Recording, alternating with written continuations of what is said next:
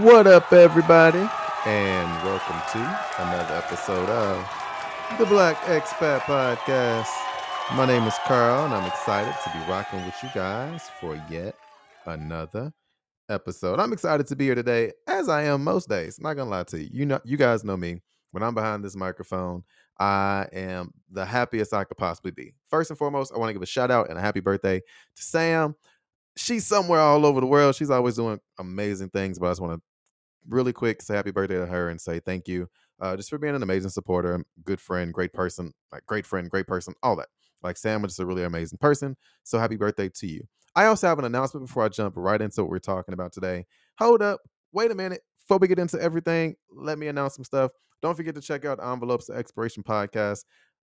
Man, my podcast is at 20,000 downloads. It's well over that. But since I started doing this more consistently and I switched platforms, right? So on one platform, I'm at 20,000. I launched Envelope to Expiration podcast in February. It is April and we're already at 5,000 downloads. So if you haven't listened, make sure you check it out. It's called Envelope to Exploration, a podcast by Pack Up and Go. It is wherever you can find podcasts and all over my social media. So if you don't know how to spell it, don't know what it is or what the company is, just make sure you go and check that out. Also, I've been telling you guys, look, the YouTube is coming. The YouTube is coming. The YouTube is coming. It's came, it's here, it's arrived. I am back on YouTube making YouTube videos. I have a lot of amazing interviews lined up from Black expats, non-Black expats, just people in general from all over the world who are doing amazing things, whose stories I know are important and worth sharing, but more importantly, the lessons that we take away from them, the things that we learn, all that stuff is going to be there. Yes, I'm going to get back into telling stories about my travel to many different places, but I'm going to have to edit that a little bit, and I'm going to take time to produce that because I really want to highlight some of the things I've learned from those places instead of just dropping in photos and talking about stuff. You guys know how I did it before. So, um, YouTube is back. I'm excited about that content. The series is called Taiwan On. So we're drinking, we're talking about travel, we're talking about business development, money, all that. Mostly travel centered because again, I am the Black Expat of the Black Expat podcast. So it's always centered or related back to travel, but just about learning and growing in general. We also feature an alcohol. So, before I owned my own bar, so I had beer, which was a craft beer bar. So of course we highlighted those. But now I'm switching it up, right? I'm going into wine, I'm going into beer, I'm going into hard alcohol. I hate that it's called hard alcohol. I'm going into alcohol, y'all. Not Patron, but like things that are black owned, by young up and coming entrepreneurs. I'm going to highlight those things on the show. As well as I'm also selling wine. Check out the link to the wine I'm selling in the bio. Again, I'm partnered with this wine company to get out healthy alternatives to the regular wine that we drink. So a healthier wine that you can drink that's 100% organic. I have tried it, so it's good.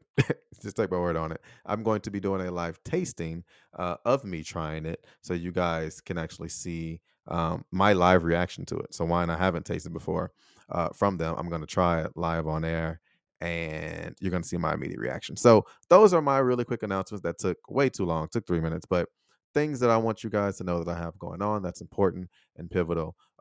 Just to what I'm doing as a Black expat and things that I think that you'll enjoy. So I'm gonna let you know about them. Right. Again, haven't tried the wine. I'm going to try it live. I'm trying it live. And I've read all the reviews, gotten a ton of feedback. I'm excited about that. So that's going to be on YouTube, not on this podcast. Now, moving on. Bam. What I want to talk about today. Hold up, wait a minute. Something that really has come up in a bunch of the interviews I've been doing. And since I still work and travel and I think about travel and I can't wait to move back to Taiwan and, fulfill my dreams of living in different countries. I'm still going to do that. You guys know me. But a question that keeps coming up is like, what do you do when you travel? Sounds easy, right? Like, what do you actually do? Now, here's the way in which I want you to think about the question I just asked. I have gone to beach destinations. I've gone to countries and places where there's a lot of water based activities and swimming and so on and so forth. I can go on and on. And I could not swim. Could not swim. Didn't even think about getting in the water. Now, for those of you who can swim, you're probably like, that's ridiculous. You're probably thinking, why didn't you learn how to swim? Which is a very fair question to ask. I would ask that to anyone who went into the water or went to a water-based destination and had no intentions on getting in the water. right? Why didn't you learn how to swim before you came here? But let's ask the other question, the other elephant in the room, if I may. Why would you take a vacation based around water and you can't swim? Same question, different way, right? Why can't you swim? It's just focusing on the swimming aspect of it. Your whole life, your whole adult life, 30 plus years, some of you guys are younger than that, 15, 18, 20 plus years, you never learned to swim. But, right, that's one separate question. Second question, why would you take a vacation to a place that has water when you can't swim? And, it got me thinking. It's like, okay, well, what is the purpose of traveling for people? Not that I'm trying to attack anyone or call anyone out, because again, I've done this myself. So far be it from me, or who am I to question? No, I'm not here to do that. I just want to like just think about it out loud. Why do we go to beach destinations, all inclusive resorts with all this water to just sit in water? Or not even sit in it, sit on the beach next to the water. And again, some people are like, well, it's not just about the water, it's to get a tan. And again, relax. I'm not talking about relaxation trips, which I've taken before, where I just wanted to go somewhere and sit. Not necessarily in the water, but I want to be near water because I like the way it looked, I like the way it sounds. It's beautiful, it's pretty. I get those. But think about the amount of vacations you've taken. How many of them were specifically to be around water or centered around water or included water? And why were you doing that? Now, you guys have heard me talk endlessly about how little vacation time we have here in America versus what I had in Taiwan. I had 3 months and some change in Taiwan. So I know that I myself could diversify my traveling bonds because I had the time to do it. I could throw in a beach and a water based vacation in between, city hopping. And the reason why I'm asking is like I'm building up to why don't most of us or many of us take different types of vacations even when we're looking to relax? Hear me out. Not everyone is from Chicago or New York or LA. Not everyone's from a big city. Not everyone has cars and traffic and all that as a part of their daily lives. Not everyone's from Atlanta, right? And I'm using the United States because I'm here now. But not everyone's from Bangkok, or not everyone's from Italy, from Rome, right? Not everyone's from these densely populated places where their idea of vacation is a certain thing. But for us as people, right, no matter where you are in the world, when you think of rest and relaxation, separate from vacation, what does that look like? Again, separate. When most people think of when I think of advertising, right, how it's sold to us. Come to Jamaica so you can rest and relax. Come to the islands in Taiwan so you can rest and relax. Go to Hawaii so you can rest and relax. When have you ever heard someone say, go to Chicago so you can rest and relax? Think about it. Oh, hey, go to Philadelphia so you can rest and relax. Huh? Go to Tokyo so you can rest and relax. Really? Right? And the thing is, like, I really want you to like frame it. Think about it. Go to what's like a heavily populated area in Europe. Go to Paris so you can rest and relax. Paris is for love and taking it easy and strolling, which is a form of rest and relaxation, but it's not the same, right? It's not the same as Hawaii. It's not the same with the islands in Thailand, the islands of Singapore, in Malaysia, right? Venice, Italy, not Venice Beach, California for some of y'all. Venice, Italy. It's not like that. And why? And the reason why I'm asking this question, I want us to, to just think about it and talk about it is what type of what other type of vacations can you take where you can be rest and relax in various different places? You can rest and relax in Chicago. Again, and I think in order to come to this conclusion, you have to think about what is rest and relaxation to you, and how can you make traveling, no matter where you go, peaceful, restful, and a form of relaxation for you. What do you view as relaxing? What do you do in your everyday life that is relaxing? Because sometimes when you travel, you kind of want to replicate what you have back home. You don't always need or want or even can afford this brand new different experiences. The reason why I say that, some people choose or don't travel because they feel like, oh, I don't want to go there because it's going to be just like back at home. Is it? Or are you choosing to make it just like back at home? Also, follow up, what's wrong with it being just like back at home? Like, when I'm in my city, when I'm in Chicago and Austin, I try to go to restaurants I've never been to before. Just because it's in my backyard and it's close and it's maybe 30 minutes away doesn't mean it isn't different. Like when I'm looking for something new or something different to do or stepping outside of my comfort zone, I look in my hometown. I have my go-tos, things I know that make me happy. Movies, Marvel movies in particular. I know which movie theater I like going to. I know which bars I like to go to for certain drinks. But when I want something different, I want something new, I want to feel different on the weekends. If I'm not going to my favorite place I've been to, I'm walking around trying to find something new. And for some people, doing something new in a new place is relaxing. It is less stressful. Oftentimes we put so much emphasis on, well, if I go somewhere new, then it's going to be stressful because I don't know what I'm doing or where I'm doing or how I'm doing it. No, right? I mean, yeah, but also no. And that is important to think about because this will allow us to diversify our traveling bonds, right? And I know it sounds crazy. Like, what do you mean diversify your traveling bonds? Yes, this would allow you to diversify your traveling bonds because the way you see and the way you think and the way you feel about a vacation is completely different.